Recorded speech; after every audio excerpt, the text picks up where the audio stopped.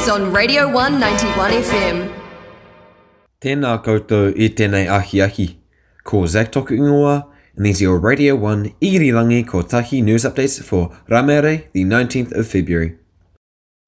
All Te Poti health officials have detected unsafe amounts of lead in the residents of East Otago following numerous blood tests on residents in Waikoiti, Karitane and Hawkesbury Village.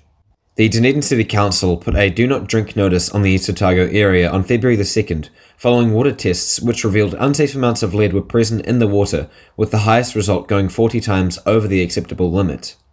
Health officials have offered free blood tests to the residents of the East Otago area, and on Rapa, Medical Officer of Health Dr. Susan Jack verified that some residents, including children, have above the healthy blood lead quantity.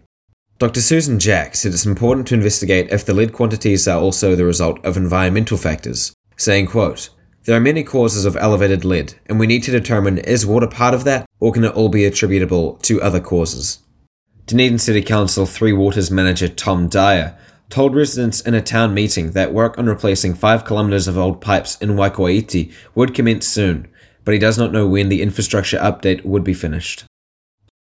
The OUSA-owned Starters Bar is extending its opening hours to 3 a.m. next week for Monday, Tuesday and Wednesday. In a meeting on Rapare, the Dunedin District Licensing Committee accepted OUSA's application to extend Starters Bar opening hours for 3 extra days. OUSA Events and Venues Operations Manager Jason Schroeder says the change to the opening hours is aimed at facilitating the demand of O-Week, to keep up to 450 students in a safe space for as long as possible.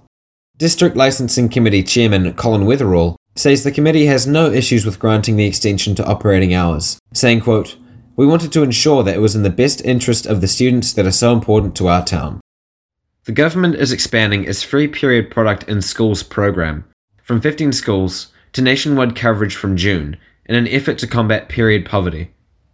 The program allows primary, intermediate, and high schools across Aotearoa to opt in for free access to period products, costing the government around $25 million over the next 3 years. Speaking at Fairfield College on Rapare, one of the 15 schools to receive free period products, Prime Minister Jacinda Ardern said, quote, "1 in 12 of our students possibly miss school because they don't have access to period products. That's just not right, and not in a country like New Zealand."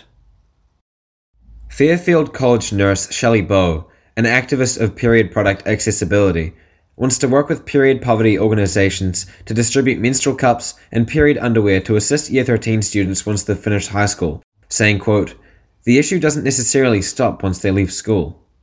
Oh boy, I am totally burnt out from all this information. Good thing we have weather coming right up next on Irirangi Kotahi. The Radio 191 FM weather. Kia ora folks, and welcome to the weather updates for Ramare, the 19th of February. Alrighty, let's get started. Today we have a high of 24 degrees with a low of 12. The day will be fine with some light winds, some 4 kilometers an hour, just gusting along, and the day will be mostly sunny by the looks of things. Alright, for Rahoraway, the 20th of February, we have a high of 21 degrees with a low of 13. There will be areas of morning low cloud or fog, and then the day will be fine. You got some light winds coming in, but it's going to be pretty breezy. Maybe wear a jacket as things cool off later on, but that's about it. Thank you very much for listening. This is Irirangi Kotahi, Radio 1. Have a fantastic day, folks.